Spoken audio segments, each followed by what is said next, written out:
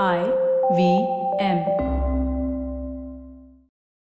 You are listening to The Signal Daily. Brought to you by Front Page Studios. Coca-Cola is revamping its line beverage, Limca. According to a story in the Economic Times, the beverage manufacturer is expanding Limca to the low-sugar, no-fizz market with a brand new product name, Limca Sports, for which it has signed Olympic gold medalist Neeraj Chopra. This product change aligns with an increase in the number of launches by food and beverage companies throughout the globe in the more healthy category as consumers turn to these products, especially following the pandemic. Unlike the company's other fizzy drinks, this new beverage seems to be a sports drink. Sankit Ray, president for India and Southwest Asia, Coca-Cola, told Mint that the company is implementing a number of new innovations as part of its plan to attract more customers and expand the number of times when people pick its beverages, both at home and outside the house. Partly due to its extreme summers, which usually fuels the demand for cold beverages from customers on the go, India has a huge beverage industry that is more biased towards consumption outside of the house. Hence, future marketing efforts from the company's many brands, including Sprite, Maaza, and Coca-Cola, will have more of an emphasis on encouraging new circumstances for consumption. The Mint report notes that Coca-Cola has also increased the number of facilities where its products are sold in India have reached the 4 million mark. To reach more customers at reasonable pricing points, the company has also been remarketing returnable glass bottles.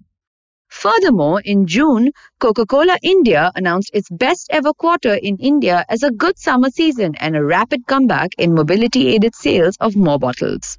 It will now be interesting to witness how the beverage manufacturer's new product performs in the market.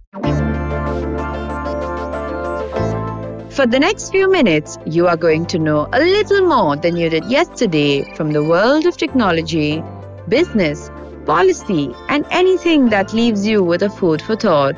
I am Farheen Khan, and here is the deep dive for 29th July 2022. Chess is cool again. In the recent developments in the business of chess, India will host the 44th Chess Olympiad from July 28th to August 10th, 2022. Prior to Russia's invasion of Ukraine, it was originally scheduled to take place in Moscow, but FIDE opted to shift it to India. Owing to growing popularity, this chess Olympiad now has the Tamil Nadu government and corporate partners opening the gambit. So tech companies want to cash in on the chess resurgence. A Business Standard report notes that Tech Mahindra and the state-owned NLC India, formerly Neyveli Lignite, are two key sponsors. Additionally, the event's co-sponsor is said to be Indian Oil Corporation. The report further states that the state government will spend nearly 92 crore rupees with industry sponsorship covering the remaining costs. And as for the Tamil Nadu government, it has not missed any chance to promote this chess tournament. Chennai, the state capital, has a chessboard-like black and white color scheme. Additionally, the state government has made promotional movies featuring the Thambi mascot with Iron Man and Captain America from comic book. The Sports Development Authority of Tamil Nadu has also set up 3D picture booths in shopping centers to promote the event. As the digital partner, Tech Mahindra is collaborating with former world champion Vishwanathan Anand to engage fans using artificial intelligence, augmented reality, and virtual reality. All of this only means one thing. Chess is gaining back its traction. As per a BBC report, chess was last featured in national news in 2013. And now, almost 10 years later, the board game has returned in the form of an Olympiad, bringing with it representatives from over 180 nations to Mamallapuram, located a little outside Chennai. When players began to live stream matches, chess evolved to become a popular favorite. For example, India's digital chess revolution on YouTube is being led by Samay Rana. Countless young people watch the stand-up comedian's live streams where he expertly blends humor with chess. In only a year and a half, his channel had over 100,000 subscribers, all because of his live chess streaming. Additionally, The Queen's Gambit, a Netflix original series starring Anya Taylor-Joy, reportedly increased interest in chess in 2021. Within a month of the show's premiere, more than 3 million individuals joined chess.com. and sales of chess sets and books in the United States skyrocketed. The game is very popular both online and offline in India.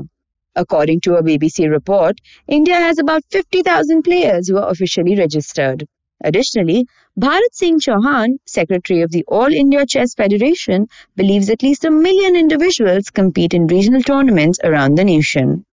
Chess is unlikely to ever be a spectator's watching sport, and those who don't play could even find it boring. However, to change the trend, India intends to start a chess league this year with 6 to 8 franchises controlled by large corporations, similar to the hugely successful Indian Premier League. Reportedly, the demand for chess is such that there aren't enough trainers. Let's see how successful the Chess Olympiad will turn out to be. It's a rather exciting time for India where the business of chess is growing.